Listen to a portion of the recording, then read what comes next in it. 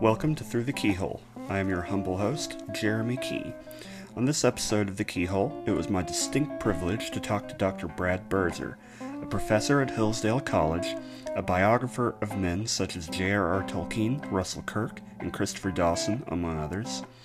He's also the editor of The Imaginative Conservative, an online journal for those who seek the true, the good, and the beautiful in the tradition of Russell Kirk, T.S. Eliot, Edmund Burke, and other leaders of so-called imaginative conservatism. Dr. Birzer and I discuss what imaginative conservatism is, why it's a viable alternative to modern conservatism, what we have to be optimistic about, monarchism, and what happened to the Entwives. If you enjoy this episode, I encourage you to subscribe to the podcast. Please also consider leaving a review wherever you found us. It helps the show reach a wider audience. You can find me on Twitter at Jeremy A. Key and at The Keyhole, both spelled K-E-E. Here's my interview with Dr. Brad Birzer. Enjoy the show. All right, everybody, welcome back to Through the Keyhole. My guest today is someone I've been wanting to talk to for a very long time. He is a professor at Hillsdale College. His name is Brad Birzer. He's written a number of books covering quite a few different topics. Rather than butcher his biography and stuff about him, I thought I would let him explain who he is, what he's about, and then we'll get started. So, Brad, thanks for being on the Jeremy. show. Yeah, thanks so much for having me. It's a real honor. So, glad to be able to do this. Yeah, like we said offline, I've been wanting to do this for, well, I guess, close to a decade now. I've been wanting to have this kind of conversation. I'm glad we got a hold of each other. Yeah, it wouldn't have happened if it weren't for Twitter. Imagine that. Oh my. Yeah, that's hilarious. That's the second time today someone has brought up Twitter. And I'm not even sure what I think of Twitter, and I usually just am kind of ranting on Twitter. So, I'm glad that sometimes it comes across as something other than a rant. Well, it's funny you say that, because all the people I've interviewed so far for the show, I've gotten to know all of them exclusively through Twitter. Wow. So, all right. So there's some really good things that come out of Twitter. I guess it's kind of just what you make of it. I was I was on the bad end of Twitter about a month ago when I published a piece on Tolkien and woke culture. I couldn't. Oh gosh! I have to admit, my 53-year-old self was rather blown away by how angry I made some people. Oh gosh! I thought my article was just about Tolkien and love, but obviously it was a different kind of love. So. The modern experiment will not be complete until everything is politicized. So exactly, that's how it felt. But there was a lot of anger. So anyway, but I've been on Twitter for I think a decade now, and I've generally had good time on it. But that was the low point, to be sure. So anyway.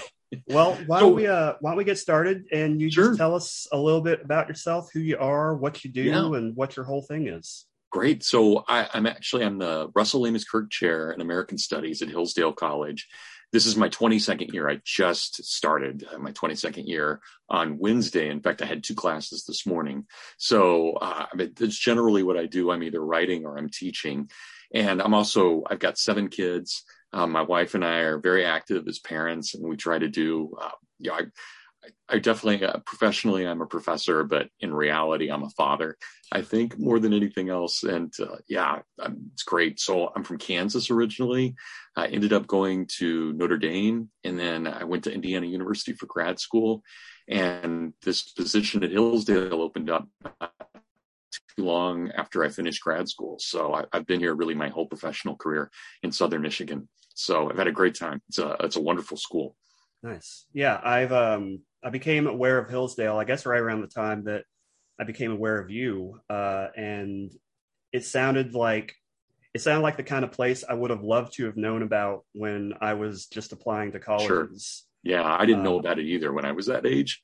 Yeah, so, but it's one of those things. Like, now that I know about it, if anyone is looking for a place to consider that's maybe different than what you normally expect from a college, but also what you should expect from a college. Sure.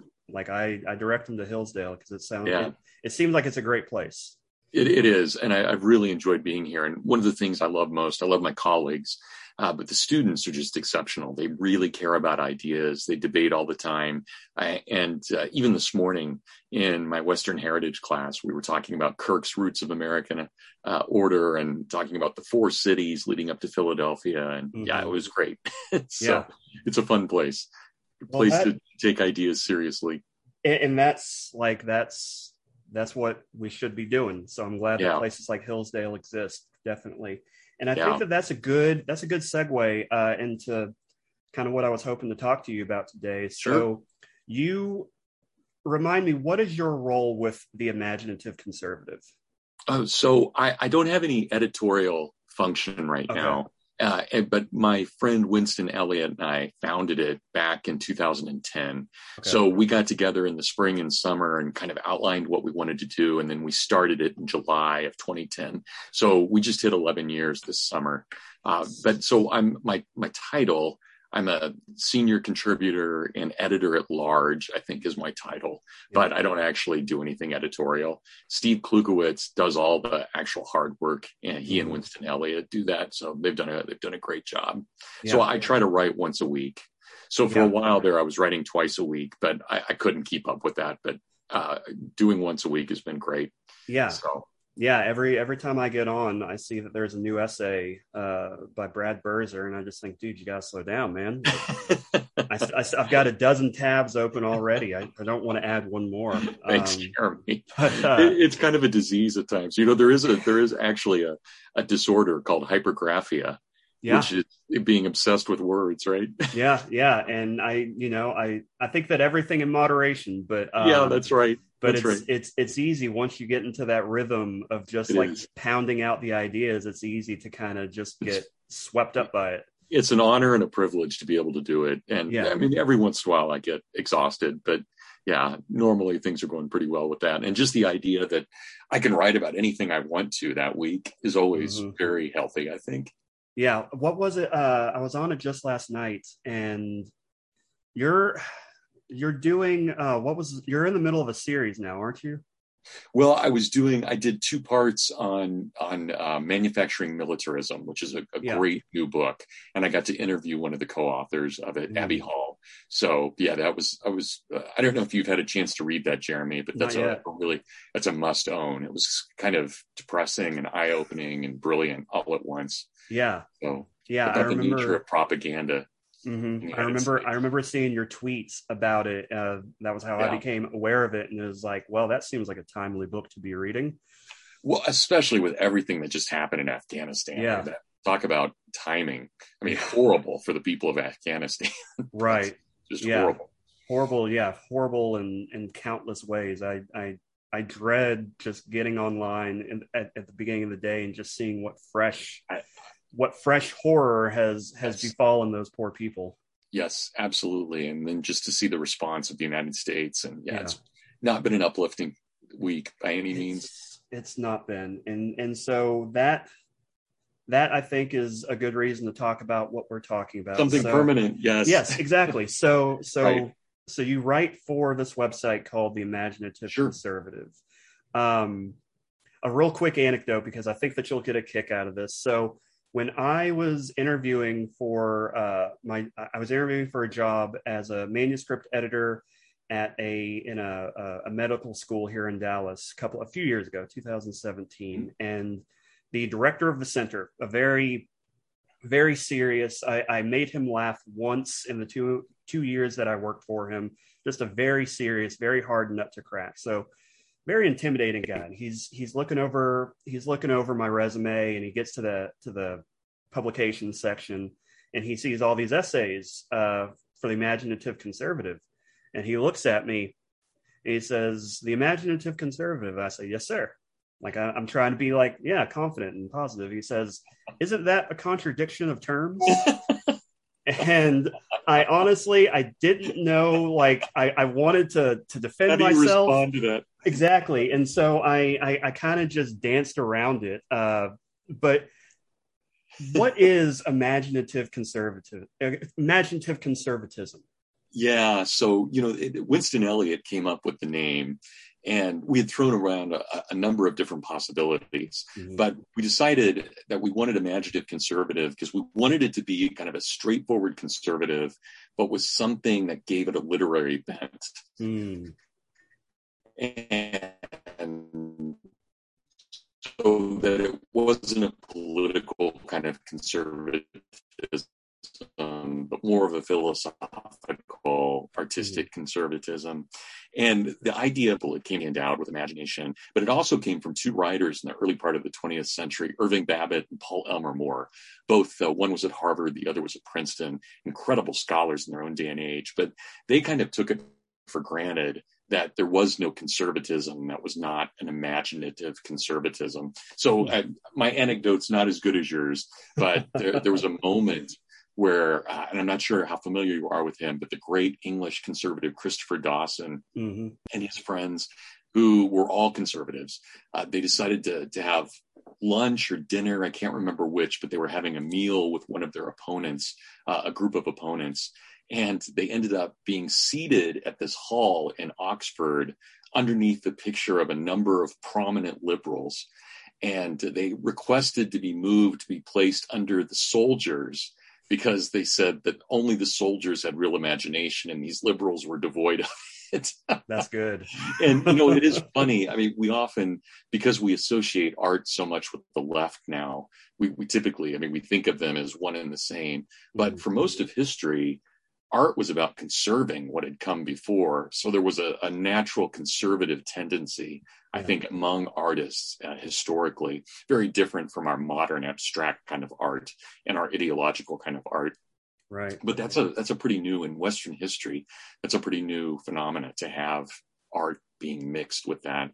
So art's traditionally been a very conservative thing, trying to conserve the folk tales, trying to conserve the mythologies, trying to conserve the mores and norms of the people.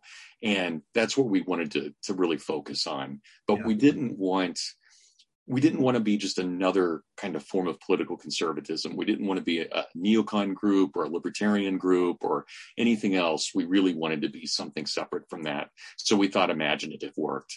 And, you know, it's funny, Jeremy, I don't know how long you want me to go on about this, but as long as you want. We can go back to Plato and talk about the role of imagination. I mean, there's just imagination has been seen in the classical world all the way up to the present. Imagination was always that expression of the soul. So rationality of the mind, the passions of the stomach, but the soul, our aristocratic part, was always that imaginative part. And we even get that in scripture, where, of course, Jesus is the image that is shown in our souls, and we magnify it, as Mary says, right? My soul doth magnify the Lord. We have that idea of the image being placed within us and us carrying the Imago Dei and so forth. So that role of imagination, you know, John 1:9, every man is enlightened by this, right? The light that lighteth up every man. So, you know, some beautiful scriptural things, but yeah, that's where it's coming from, Jeremy. So we thought we wanted to be conservative, kind of just straight mainline conservative in the Kirkian sense. But we didn't want to be labeled paleocon or neocon or libertarian or anything like that. So we thought imaginative, and it's worked well. I mean, I'm always amazed. And you had very kind things to say. I'm amazed when I'll go to, say, a Liberty Fund conference or some convention, and people will come up to me and say, oh, you know, imaginative conservative has really shaped the way I've thought about conservatism.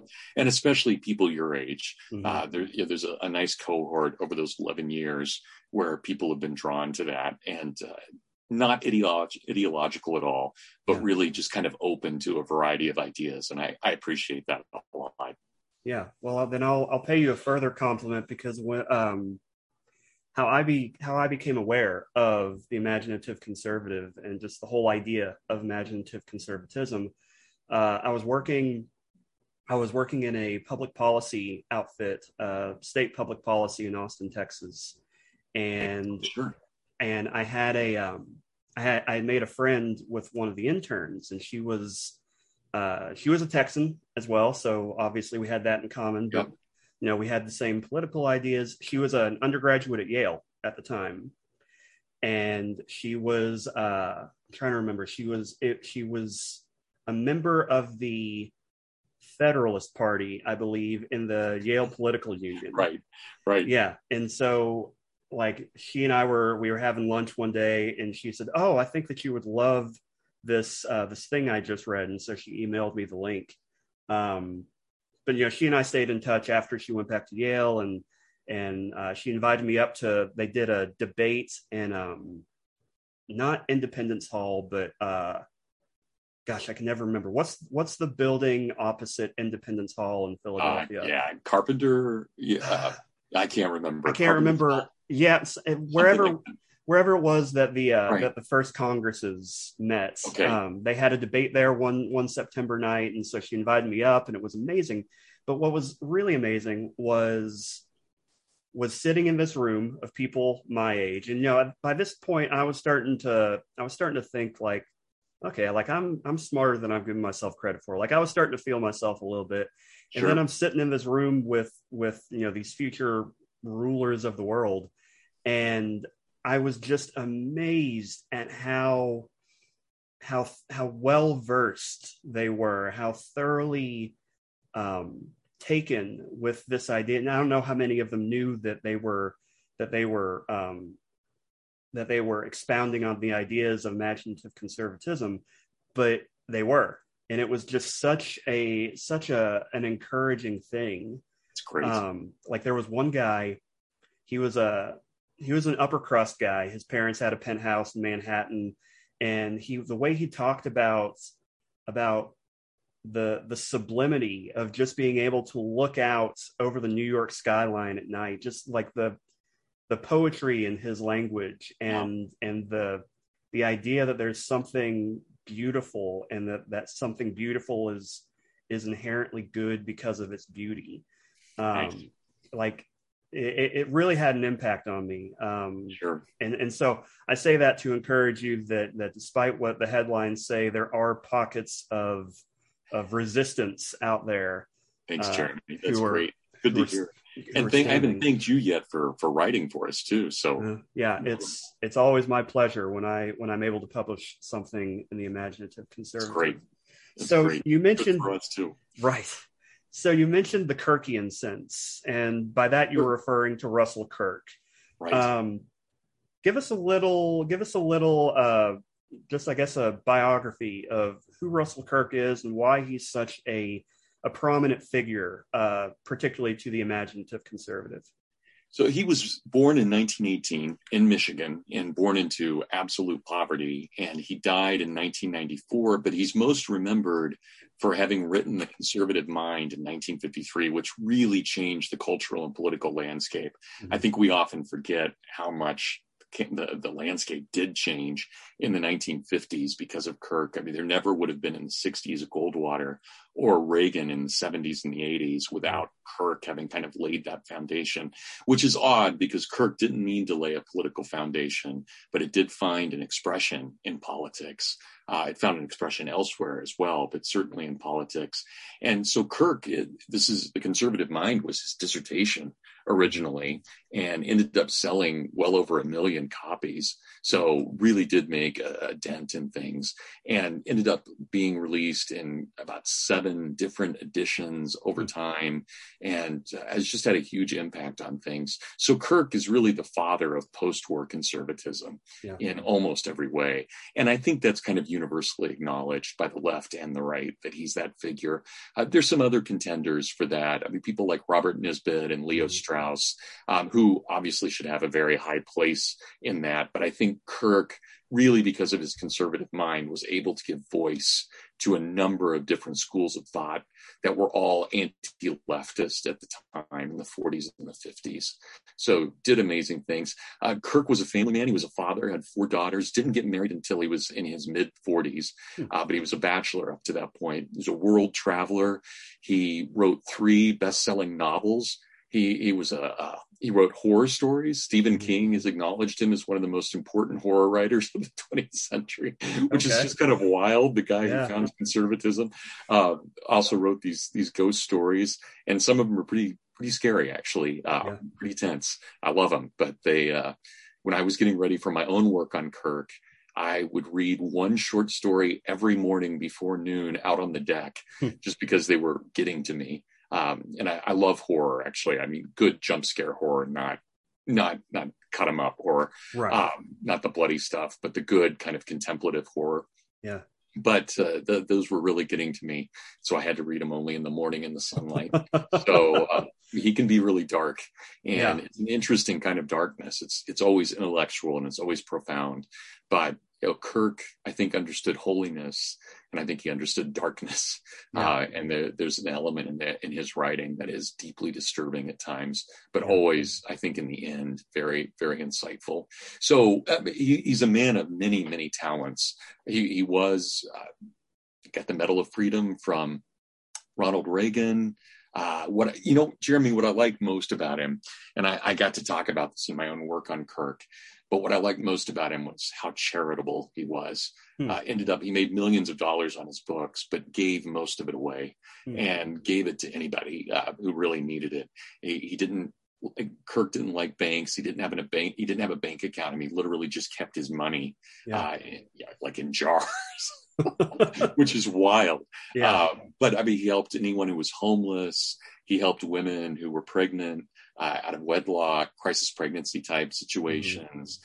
They rebuilt a black school in Michigan. I mean, just anything you can imagine. Wow. The Kirks were involved charitably and hosted literally tens of Vietnamese and Cambodians and Ethiopians. They had kind of a colony going in central Michigan there for a while for refugees from these places that were just burning to the ground at the time.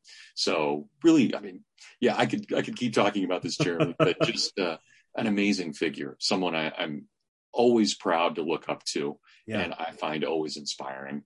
Yeah, I remember one of maybe the first essay I read of Kirk was The Age of Sentiment, or The Age of Sentiment. Oh, that's a great, yes. That one really moved me. In fact, that was my first thing in the Imaginative Conservative. I was writing kind of a response to it. I titled it The Age of Indifference. I'll have to go back and look that up. Yeah, to this day, it's one of the things I'm most proud of having written. Completely inspired by him, because he has a way of writing that's so captivating and so beautiful writer. Yeah, just he tells stories while also making points, but the story just amazing. I love reading Russell Kirk. Jeremy, if I can just jump in on this. Sure.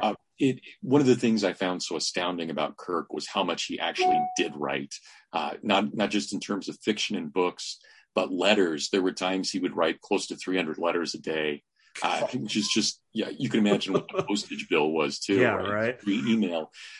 So he was a master, and I've been able to go through thousands of his papers, and you never even find a typo. He was so expert at typing and could type 110 to 120 words a minute. Just incredible. Had a photographic memory. So, really an amazing writer. Wow. Would you go so far as to say that he was a genius? I would. I wouldn't hesitate at that at all. I think he was a genius. And one of my favorite quotes about him was from a guy who's kind of an eccentric, curmudgeonly guy named Paul Gottfried. Mm-hmm. But Paul Gottfried said about Kirk that watching Kirk on the typewriter was probably akin to watching Beethoven on the piano. Wow. That there was and Kirk could carry on. He could have a conversation going with his wife while he's also typing an essay. He could do both things at the same time. Of course. So just sit there and multitask. God. So, kind of like what at least I've read about Aquinas, and the way Aquinas used to dictate 2 or 3 books at the same time. Yeah.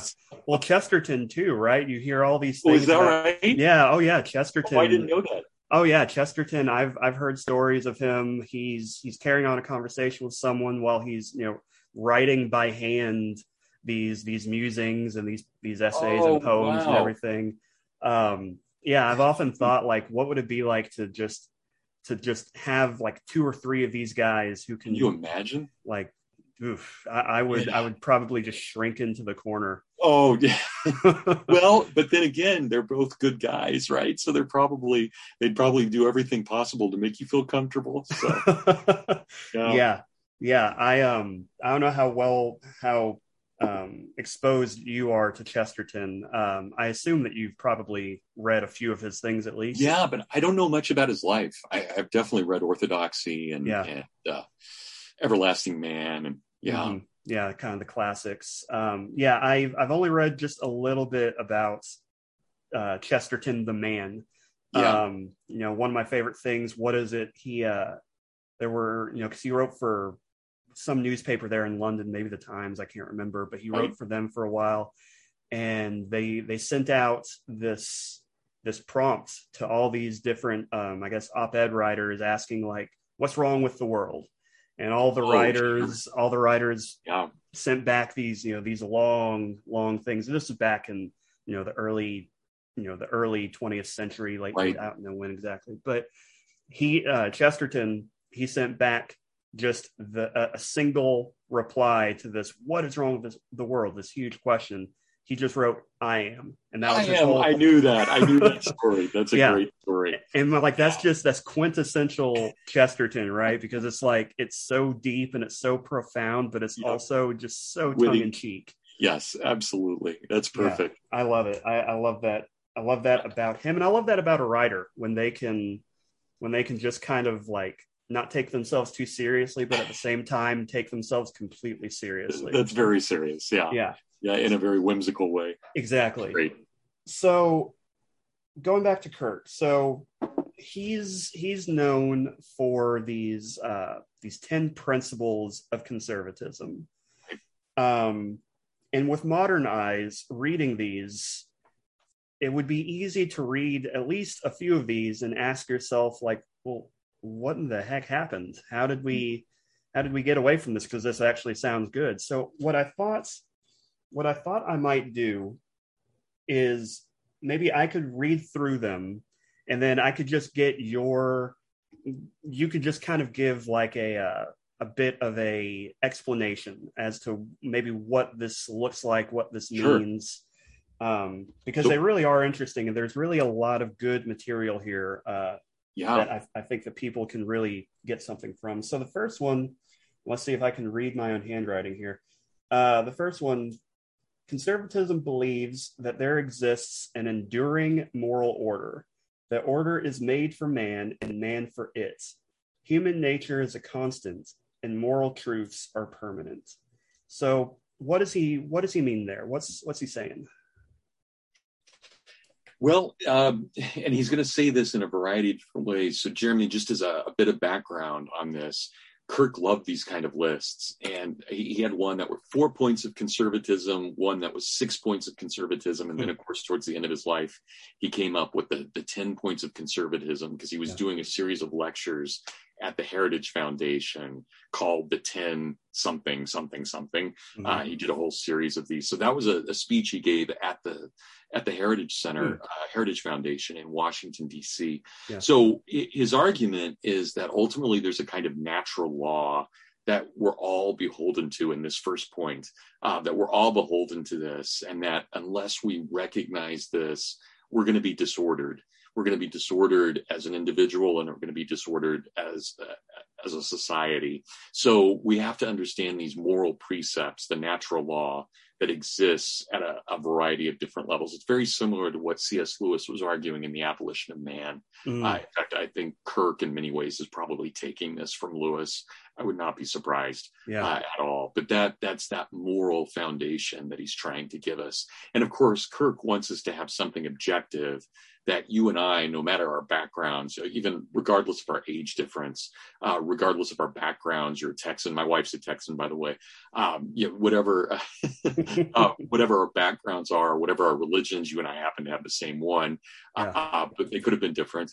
And all of those things were still tied together by these essential truths, no matter what the accidents of our existence are. So Kirk wanted to tie all of humanity together. Interesting. Yeah, and that's like just right off the bat, if you're a millennial, or I think they're calling the generation after them Zoomers now. I don't know. I've lost track. But if you're, Right. and I am a millennial, so that shows where my head's at. But if you're I'm in Gen what, X. lucky you. Yeah.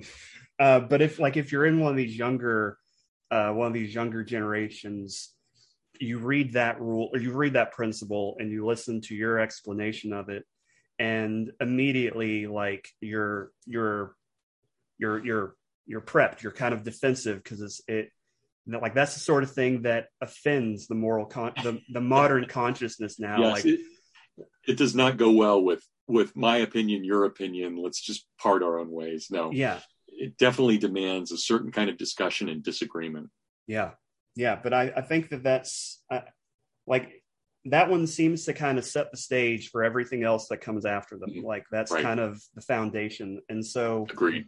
So the next one, principle number 2, the conservative adheres to custom, convention, and continuity. So what's that? What's all that?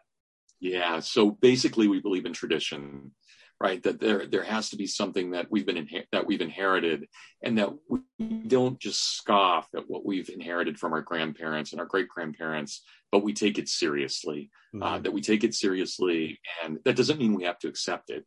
But we do have to take it seriously, and we have to at least debate it. And if we reject it, we have to have good reasons for rejecting it. So Kirk was really opposed. And I think this would have sounded better in the 50s than it really does in the 21st century. But Kirk was really opposed to the abstraction of thought that was so prevalent with ideological thinking in his day and age, especially with the rise of fascism and communism. So Kirk's opponent wasn't subjectivity, it was objectivity. But Kirk had his own objectivity that was opposed to those kinds of objectivities, because he was trying to show that they were based on abstractions, whereas his beliefs was based on history. History becomes our book. It becomes our way of knowing who and what we are. It's the only real factual evidence we have about human existence. Not what I want to be true, but what I know to be true. Yeah. And again, modern ears hear that and they think like, oh, so you just want to go back to the time when women were expected to just stay in the kitchen all day, and you want to own slaves and blah blah. Like, that's what people hear when they hear that sort of thing. What would you say to someone who brought up those sort of tired points? Well, you got to remember the first point too, with the morality, right? So it's one thing to believe in custom and to accept what our ancestors gave us, but part of believing in that custom is being willing to disagree with it too. It doesn't say we have to accept it. There's still a humane order to things. So something like, and of course, Kirk's wife she's still very much alive. She's a force of nature. You can't imagine Mrs. Kirk sitting around in the kitchen being just a normal housewife. I mean, my wife's a PhD and she's an editor, and I just can't imagine. Barbara Elliott, it was Winston Elliott, the founder of TIC, is still here. Yeah, I had one of my characteristic. Oh, no problem. You got darker. Yeah. I had one of my characteristic tech outages, but we're still here. Okay, should I keep talking? Or yeah, please do. Okay. So I know of very few conservative women who would fit in any way that stereotype. And certainly there's no one who's going to believe in reestablishing slavery by any means. So I think, Jeremy, one of the things that Kirk believed strongly was that every generation gets to respond to what comes before. We can either accept it and pass it on, we can reject it, or we can reform it. And something like slavery has no possibility of being reformed. It's an evil, it's an affront to human dignity. And so you have to be able to balance those things as well. So there's the voice of reason, as well as the voice of kind of sternness that goes into all of this. Yeah. And that's one thing that stuck out to me early as I was learning about Russell Kirk and Edmund Burke before him, and just seeing the golden thread that ties all of these people together, from, again, Kirk, T.S. Eliot. You can make an argument for guys like Solzhenitsyn, sure, and Václav Havel, but then you also said like Plato and all these guys. This is long. Jeremy, I don't know if you can hear me. You're cutting out. Yeah, I can hear you, and I am cutting out a little bit, but can you hear me now? I can, but you're kind of, yes, I can hear you. Okay, I'm going to make another switch. All right, I switched microphones, so maybe that'll help. but yeah, that was one of the things that amazed me about imaginative conservatism and just this idea is how utterly humane it is. One of my favorite lines from Solzhenitsyn from his Harvard address is when he's talking about how it's time to stop focusing on our human rights and to start focusing on our humane obligations. Um, that was something that always stuck with me. I thought that was a beautiful line. And just again, the idea of humane obligations. Well, what do you mean? Like, what does that mean? But then you dig into it and you're like, oh, that sounds pretty good, if you ask me. Right. So moving on to the next point. Uh, Conservatives believe in what may be called the principle of prescription. Now, this one I actually had to understand it a little bit better myself. So, what is the principle of prescription? Sure. Right.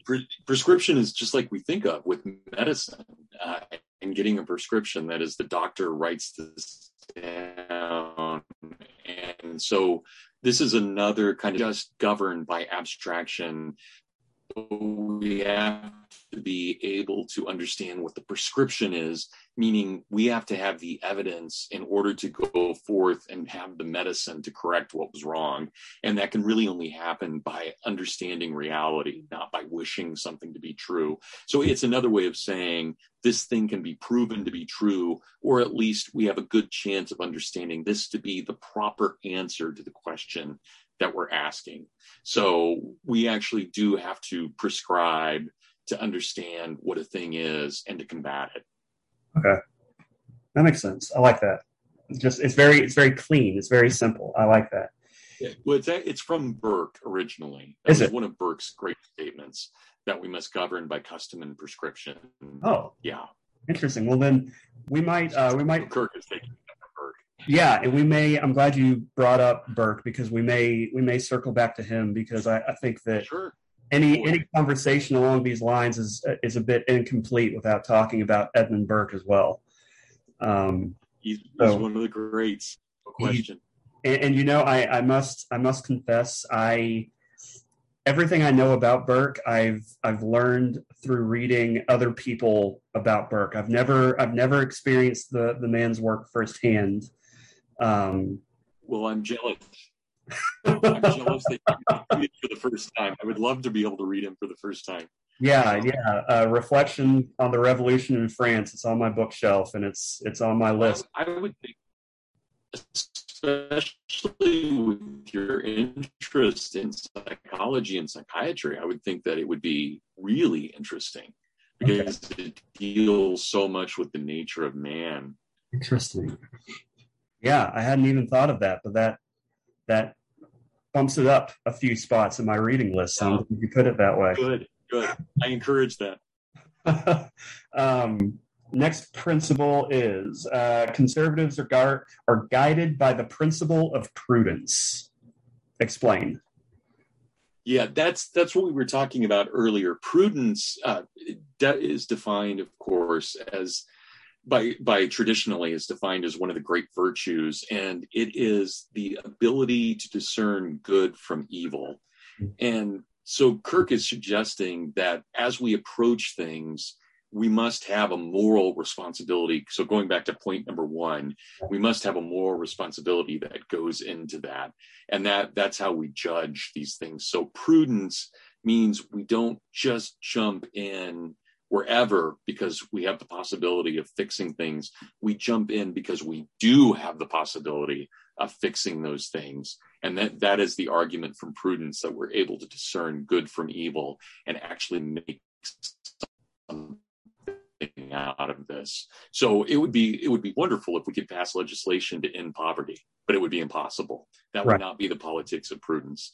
Politics of prudence would be to pass legislation that may ease poverty, but not get rid of it. That's a fool's errand to try and just abolish it completely. And in doing so, by acting imprudently, we'll create disasters. Yeah. A few things come immediately to mind when you say such things. Interesting. So So we're not living in a very prudent time, are we? No, no, but we're not living. We're living in a weird time too, because I was reminding my students of this today. My students, outside of watching maybe the Supreme Court, have never seen a civilized discussion in the public sphere. You think about whatever you thought of the political figures of the last campaigns, the last two campaigns. They were vitriolic, they were nasty, they were brutal to one another. In Congress, they've become these Manichaeans where it's one side against the other. There's no middle ground at all, and there's no real discussion because they're yelling at each other. And which is one of my complaints about Twitter as well. Twitter can devolve into that very, very quickly. Social media can. But so my students, these 18-year-olds, have never really seen civilized discussion. They've only seen vitriolic discussion. And I think that's the kind of thing Kirk would have been horrified, absolutely horrified by. And it's much worse than when he died in 94. Yeah. In the 80s, Ronald Reagan met with Tip O'Neill, even though they were great political opponents. They met together all the time to work through compromises and get things done. And that's not the norm now.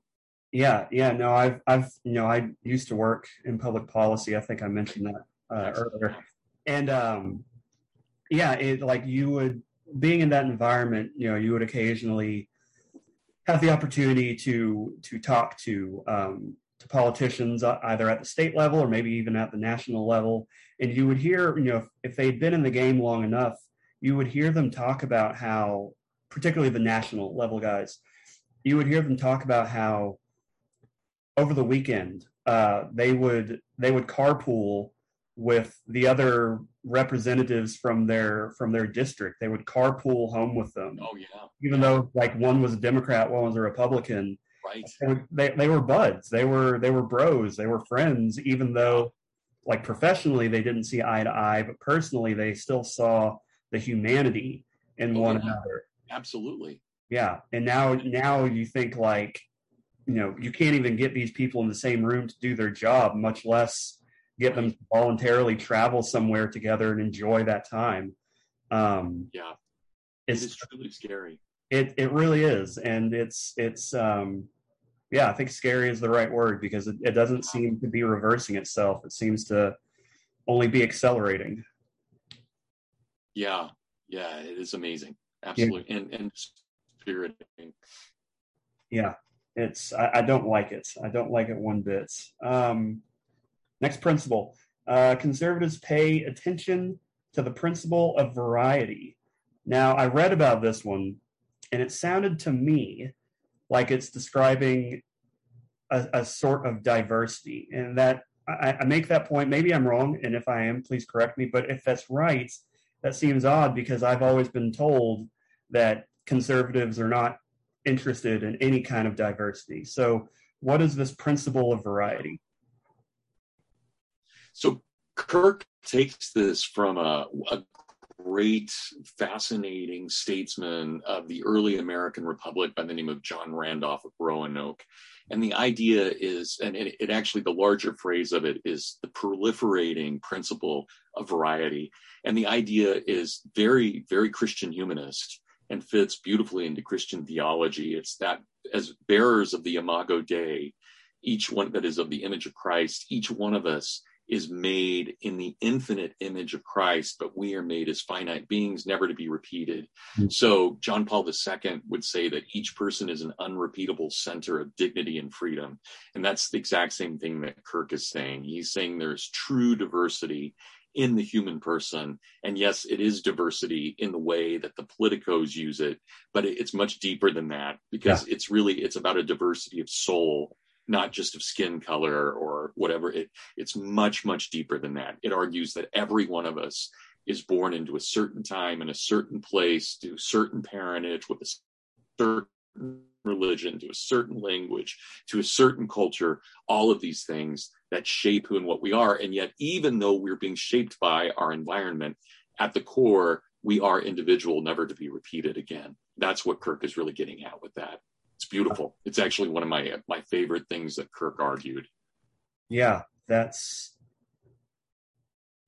the kind of thing that you hear it and you think that is beautiful, and then I immediately get kind of frustrated because it's like, why can't people talk about that? Why can't people make these points? Why can't we?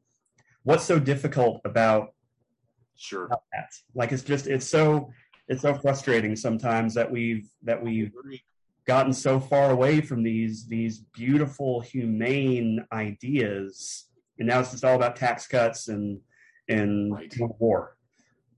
That's it. Yelling. Yeah. The next one: conservatives are chastened by the principle of imperfectibility. What are we talking about here? Yeah, that takes us back to that point that we were talking about with we could ease poverty but not eliminate poverty.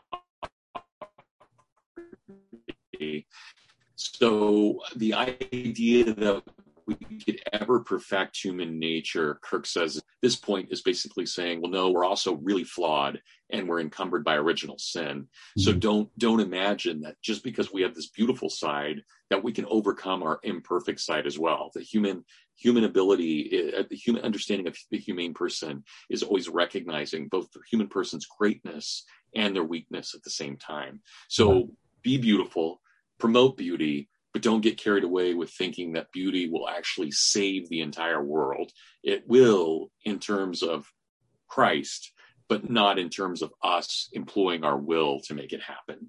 Yeah. So then so that may be where Dostoevsky and Solzhenitsyn get it wrong, that beauty of itself is not going to save the world. It can certainly make the world better, but it won't save the world unless you're talking about Jesus. Sure.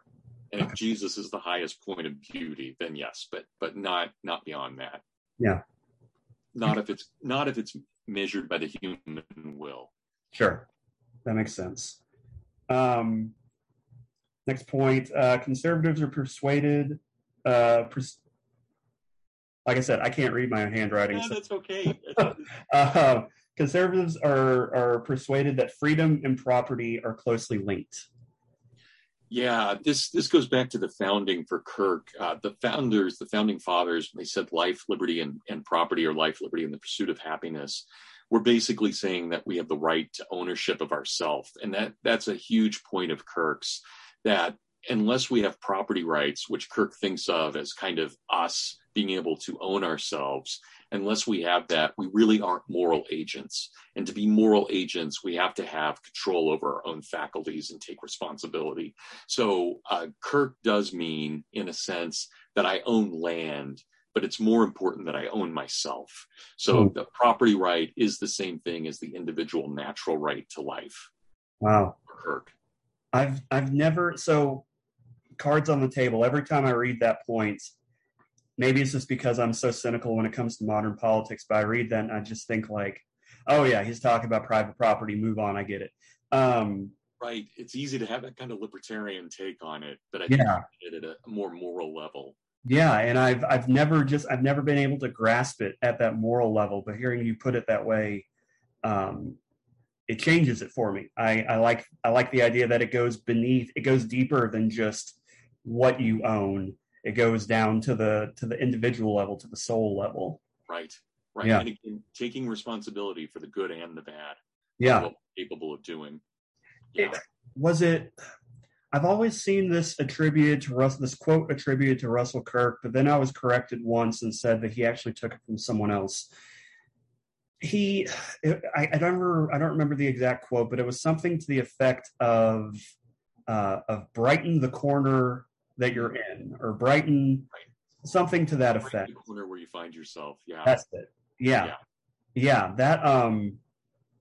That stands out to me. That's always been my perspective. He took that from an Italian priest, and I can't remember the priest's name right now, but there's an order that's their motto, and Kirk was really taken with that order, but I can't remember what it is right now. I've got it somewhere in the book, but it's definitely not on the tip of my tongue. I like it. I like it a lot. Let's see here. Conservatives uphold voluntary community quite as they oppose involuntary collectivism. Right. So this is basically arguing that man, meaning men and women, that man is meant to live in community. But it's so easy for us to have a kind of slippage and argue we should only have community. Kirk is saying that no, our communities need to be voluntary, and we need to make sure that we're not in some kind of collectivist mode where we lose our individuality within the community. Rather, the community should sharpen our individuality and also temper our negative side as well. So it tempers our sinful side, but encourages our excellences. Huh. I like it. Beautiful point on Kirk's part. Yeah, I mean, again, just reading through these, hearing about community, hearing about like the deeper and the finer points of being a human. This is how it should be. I don't understand how we could have gotten so far away from such not even a beautiful way of life, but just such a simple and in ways obvious way of life. It astounds me. I'm speechless at what we've become. Next point. Conservatives perceive the need of prudent restraint upon power and upon human passions. Right. So this is Lord Acton, power corrupts and absolute power tends to corrupt. Absolutely. This is Kirk's way of stating that we have to be very careful about the kind of power that we're willing to bestow upon any individual. Yeah. So we have to be very careful. And that's the prudence, right? We know what we can do. We know what we shouldn't do. We know what's good. We know what's evil.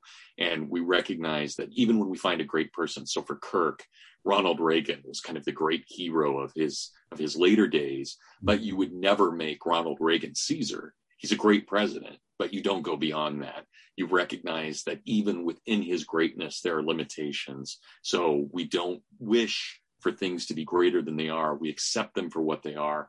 Reagan is a person. Reagan has greatnesses, but he has his faults as well. So we don't empower any individual to be able to have absolute control over any one thing.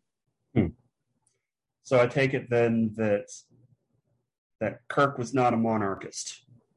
No, he's an old school small R Republican.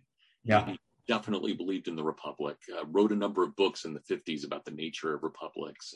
And yeah, he's no monarchist. Though, had he been, say, Spanish or Latin, maybe a Latin American, he may have felt differently, but certainly coming out of the American Anglo-Saxon tradition, he believed that very strongly what happened in Philadelphia with the creation of the Republic was what should happen. Yeah. So I myself, I consider myself, at least in theory, maybe not in practice, I don't think it works anymore, but in theory, I like the idea of monarchy. And so I consider myself a theoretical monarchist, at least. You and Tolkien. Exactly. I figure, like, if nothing else, I figure that he and I can get together at the party and talk about it if no one else wants to.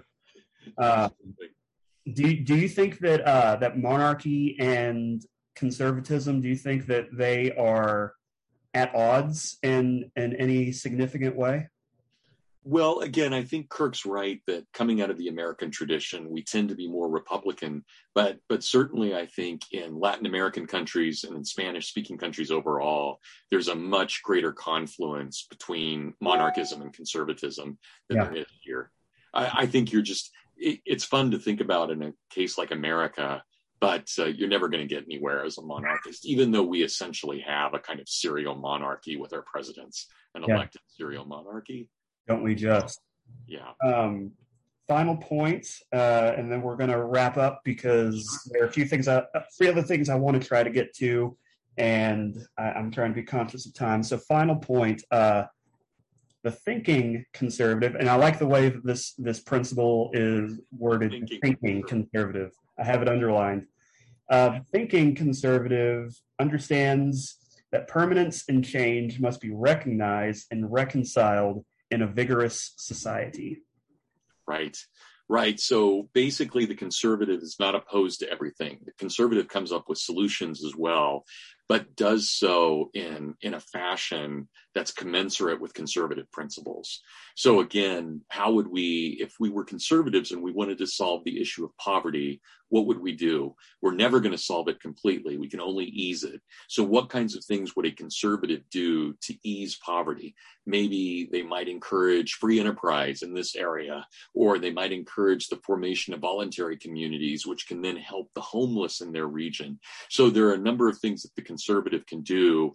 And he doesn't just say, well, of course we don't want to help the poor. That's socialism.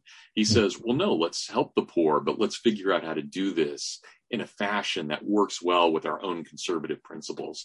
So if I just said that private property is the most important aspect to who and what we are, well, how do I reconcile that with trying to solve poverty? And there are various ways that that can be done. Yeah. Well, I'm glad that we were able to walk through that, because like I say, absolutely. At this point, I've only been left to my own intellect to make sense of all that, and there were a few points that I've always been fuzzy on. So sure. Well, I hope that helped. It helps. I've been thinking about this stuff more than I probably should. Well, other people have not been thinking about it as much as they probably should. So maybe that's just... Should we balance out at some point? It's the balance, exactly. Brad the weirdo, yes. So there are a couple other things, and there are a couple other, I guess, big questions that I want to talk to you about, and maybe bigger than they should be. But what is the good life? Oh, well, for Kirk?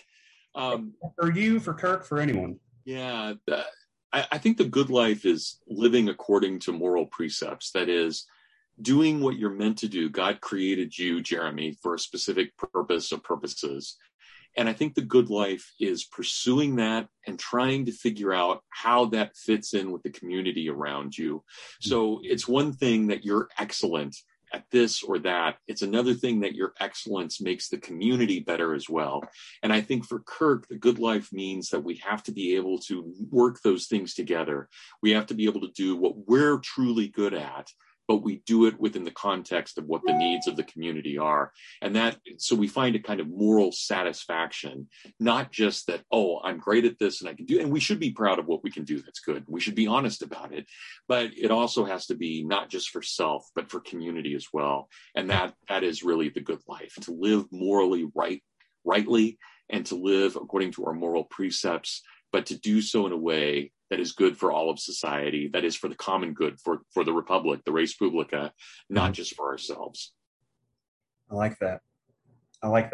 What is good in life?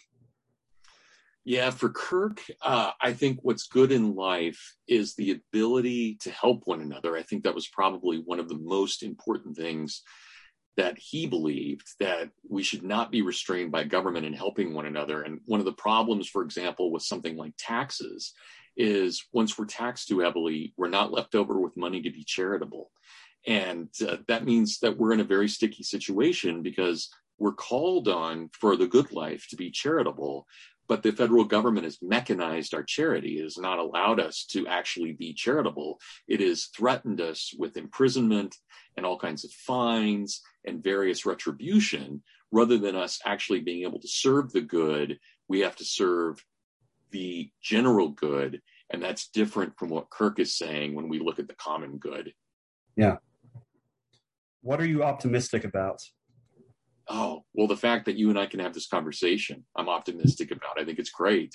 I'm reminded many times, especially when I'm speaking to larger audiences, that I don't have to worry. I can say almost anything I want, and I don't have to worry about my room being stormed by the ATF or the FBI.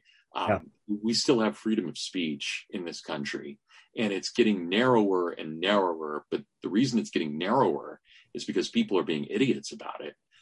You get the press that's not really digging deeply into things, and you get social media, which makes things so hostile to one another Yeah.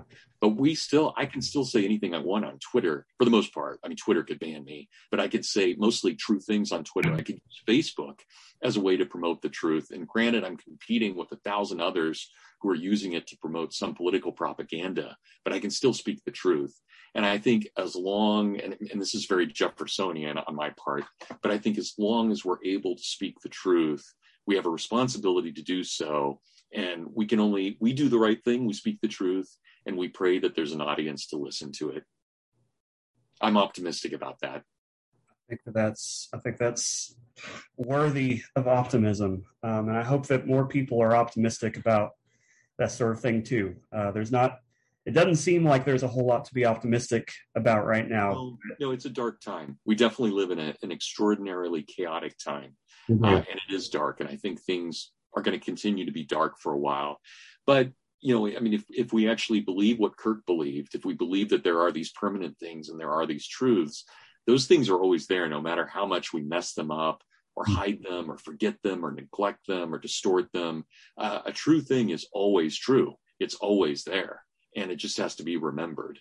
And I think that's part of our conversation now for an hour has been remembering good things. Right. And I think and we have the ability to do this, to talk about this. We could have made this a 5-minute dialogue, but we made it an hour dialogue. We've done something to actually talk to one another. And I think that's really important. And it's because of you, Jeremy. I mean, you facilitated this. Well, it's my pleasure. I love conversations like these. And so I'm going to end. That would be a great note to end on, but I want to end on the most important question that I'm going to ask you. Okay. For this. As a man of some Tolkien scholarship yourself, what happened to the Entwives? Oh. Okay, I was not expecting that. I am not sure. I think that maybe they were lost when Beleriand was lost and Middle-earth was remade after the Second Age. But I'm not sure because Tolkien says that they were actually tilling the fields of the West, not in the East. So are in the in the East, not in the West. Yeah. So I'm not sure. Do you have a theory? I'm still putting mine together. My theory, and I'm terrible with Middle-earth geography, but my theory is that they broke apart from Fangorn. They went across the Anduin. And then as Sauron was taking the east side of the Anduin, they got caught in the shuffle, and I think that they probably got destroyed in one way or another. Daggerlad, or right. Yeah, exactly, yeah. And what do they call it in the books? They call it, the Brownlands, I believe? Right. Yeah. Right. I believe that's my theory. That's my working theory. Excellent theory. That's an excellent one. Brad, I really appreciate your time. I really enjoyed this conversation. I'd love to have you on again sometime because there's many more questions that I want to ask you about all sorts of things. Where can people find you? Well, so weekly I write for theimaginative-conservative.org. It's all one word, theimaginative-conservative.org. And then, I do a lot with Tom Woods Liberty Classroom. And so those are probably the two best places to find me. Either with Winston Elliott's The Imaginative Conservative or with Tom Woods' Liberty Classroom. And I'm on Twitter and I'm on Facebook more than I should be. So, yeah. We all are. Well, I appreciate your time. I really enjoyed this, and I look forward to having you back on and talking some more. Me too. This has been really nice. It was a great pleasure and honor. So thank you, Jeremy. Thanks a lot, Brad.